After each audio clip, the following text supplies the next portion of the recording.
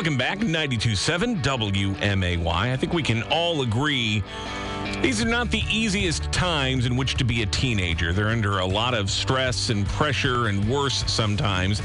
But a new program recently instituted in District 186 seeks to alleviate some of that, give those teens an outlet for the things that are weighing them down.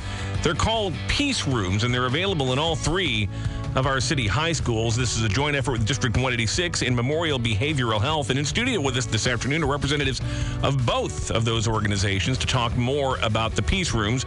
Jonathan Ponzer is here with Memorial Behavioral Health, and Terrence Jordan is the Director of Family and Community Engagement for District 186. And thank you both for being here. We appreciate it. Welcome. Yeah, thank you. Let's begin, Terrence, if we could have you explain a little bit of the origins of this idea and how did this come about as something the district wanted to pursue? Yeah, well, of course. Thank you for this opportunity, first of all.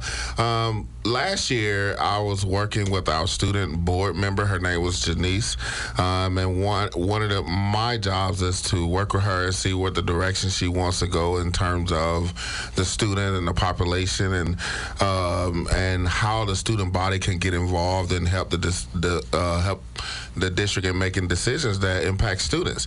And one of the things that she brought to our attention was the need for what she called it at that time was a safe space, a space for students to go and just calm down or to relieve stress or to talk to someone to help them talk through situations that they may be experiencing at school or outside of school or with friends or with peers, and just someone that could just help them to help facilitate a conversation that they may need to have with someone. Just somebody there that was trained to help them deal with difficult situations and circumstances. And so that's how it originated, and we started, and superintendent was very supportive of that, especially coming out of the pandemic. We knew that we needed to really focus on our youth and their mental health and their well-being. So she gave me the okay to start investigating and exploring opportunities to fund something like that. And that's how it all originated, from students. Is this something that has been done in other places that you sort of replicated, or is this really something that's kind of unique to Springfield? Well, it's unique to Springfield, but it's not a unique process or a unique way of providing services for students. We did explore different options. There was a school in Chicago that implemented something like this, and I think in Baltimore somewhere. So once we heard of this, we realized that there was a need based on the student conversation, we started exploring and seeing what it looked like, what schools have done it, what was the success rates, and we found it to be extremely successful. Jonathan Ponzer, Memorial Behavioral Health, walk us through a bit about how a student accesses this and what happens when they come into the Peace Room to speak to a professional about whatever's on their mind. Sure. So one of the great things about the Peace Rooms is that the kids can just kind of walk in as they need it, and that's really the whole idea behind it, is that you don't have to have an appointment, you don't have to have any paperwork or any of that sort of thing. If you need support, you can show up and you can be provided that support right then when you need it, kind of on demand, right? And that could be something, if they're in a class and they're starting to struggle with something, could potentially go down at that point in time, or maybe during a passing period, or maybe just you're coming in from you had a rough day or night or something's going on at home, and so I stop in at the Peace Room before I start my day at school, and then the rest of my day is going to go a lot better because I was able to talk with someone and work through whatever was going on with me at that moment in time. I could see this kind of ranging from everything from sort of, and I don't want to minimize it, but kind of typical teenage angst that we all went through. Sure. My girlfriend dumped me, or I might think my best friend lied to me or something. Right. But all the way up to really serious stuff of teens who might be thinking of hurting themselves or hurting others. And I could see where you might see the gamut of those sorts of things. How has this, I guess, played out so far? This has only been in place for a few weeks, but right. Are students taking advantage of it, and is it really covering that whole full spectrum of issues? I would say yes on both counts. So yeah, there are a number of students that are going there all the schools at this point, So I keep track of kind of the issues that are coming in, so they sign in and kind of identify in general what's going on, and the most common thing has something to do with anxiety. Now there could be something like trauma and anxiety. It could be something not as big of or maybe not as intense as that. So like a test or some other academic stressor, that sort of thing. But anxiety is a pretty common reason to go in there. But there are definitely those that come in there that are struggling a little bit more. So you're talking about kind of risk of harm to self or others. There are those that come in and have that sort of thing going on as well, and we're able to help them as well. Yeah, I'm sure there's parents of teenagers listening who are thinking to themselves, boy, something like this is happening with my child. I want to know about it. You know, if they're coming to you, and it may be a serious situation like that, at what point do parents get involved? You know, how do you balance that, desire for confidentiality on the part of a student with sometimes the need to have further intervention? Sure. So I think kind of a way that I've talked or thought about this is, so let's say that like an emotional support line, right? So you call in, you get some support, and then that's it. So we don't keep any documentation.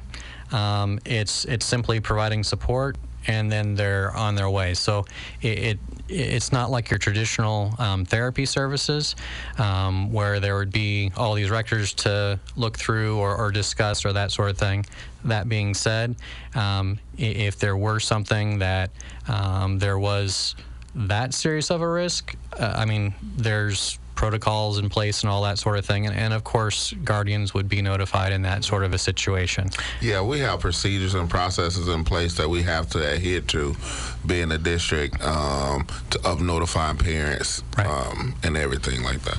Talking about the concept of peace rooms now in all three of the District 186 public high schools here in Springfield. Jonathan Ponzer is here with Memorial Behavioral Health. Terrence Jordan, District 186. Terrence, you mentioned this was student initiated. Yeah. How's it being received by the students? Because sometimes just the notion of having to reach out for help, having to talk to somebody, at least back in my day, there was maybe kind of a stigma attached to that.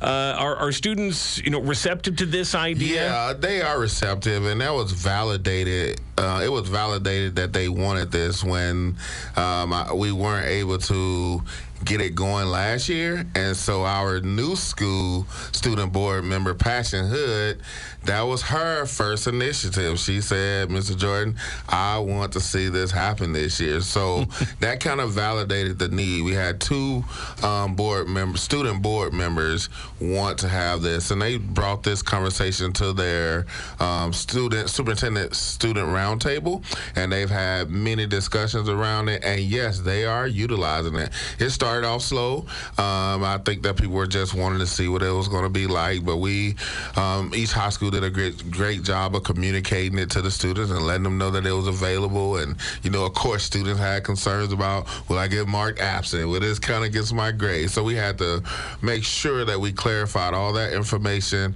and help them to understand that this was a resource to help them. So, yes, students have received it well, and they are utilizing it. Jonathan, it was noted that this can result in maybe an individual counseling session, but you might also wind up with group sessions or even mediation between students. Sure. So how do you, I guess, sort of determine the best approach to take in a situation like that? And do you sometimes have to, call in other students to say, can we try to resolve this conflict? So those are all options. Thus far, we've primarily been doing individual. That's what most students have chosen. And kind of the group options there. So if there's like a number of students that come in and they have kind of a similar thing going on, so we can all just kind of sit down and work through it together.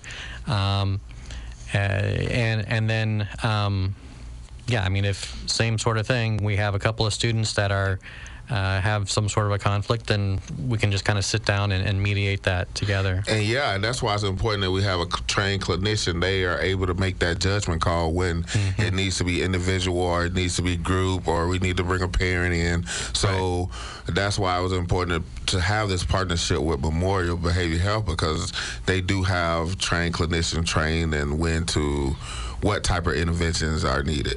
How do you assess success in a program like this to show that it's worth the investment in the time and money for it? Well, there are several ways that we can show success. We know that usually when a kid is experiencing some issues where they need to go to the peace room, that could spill over into the classroom.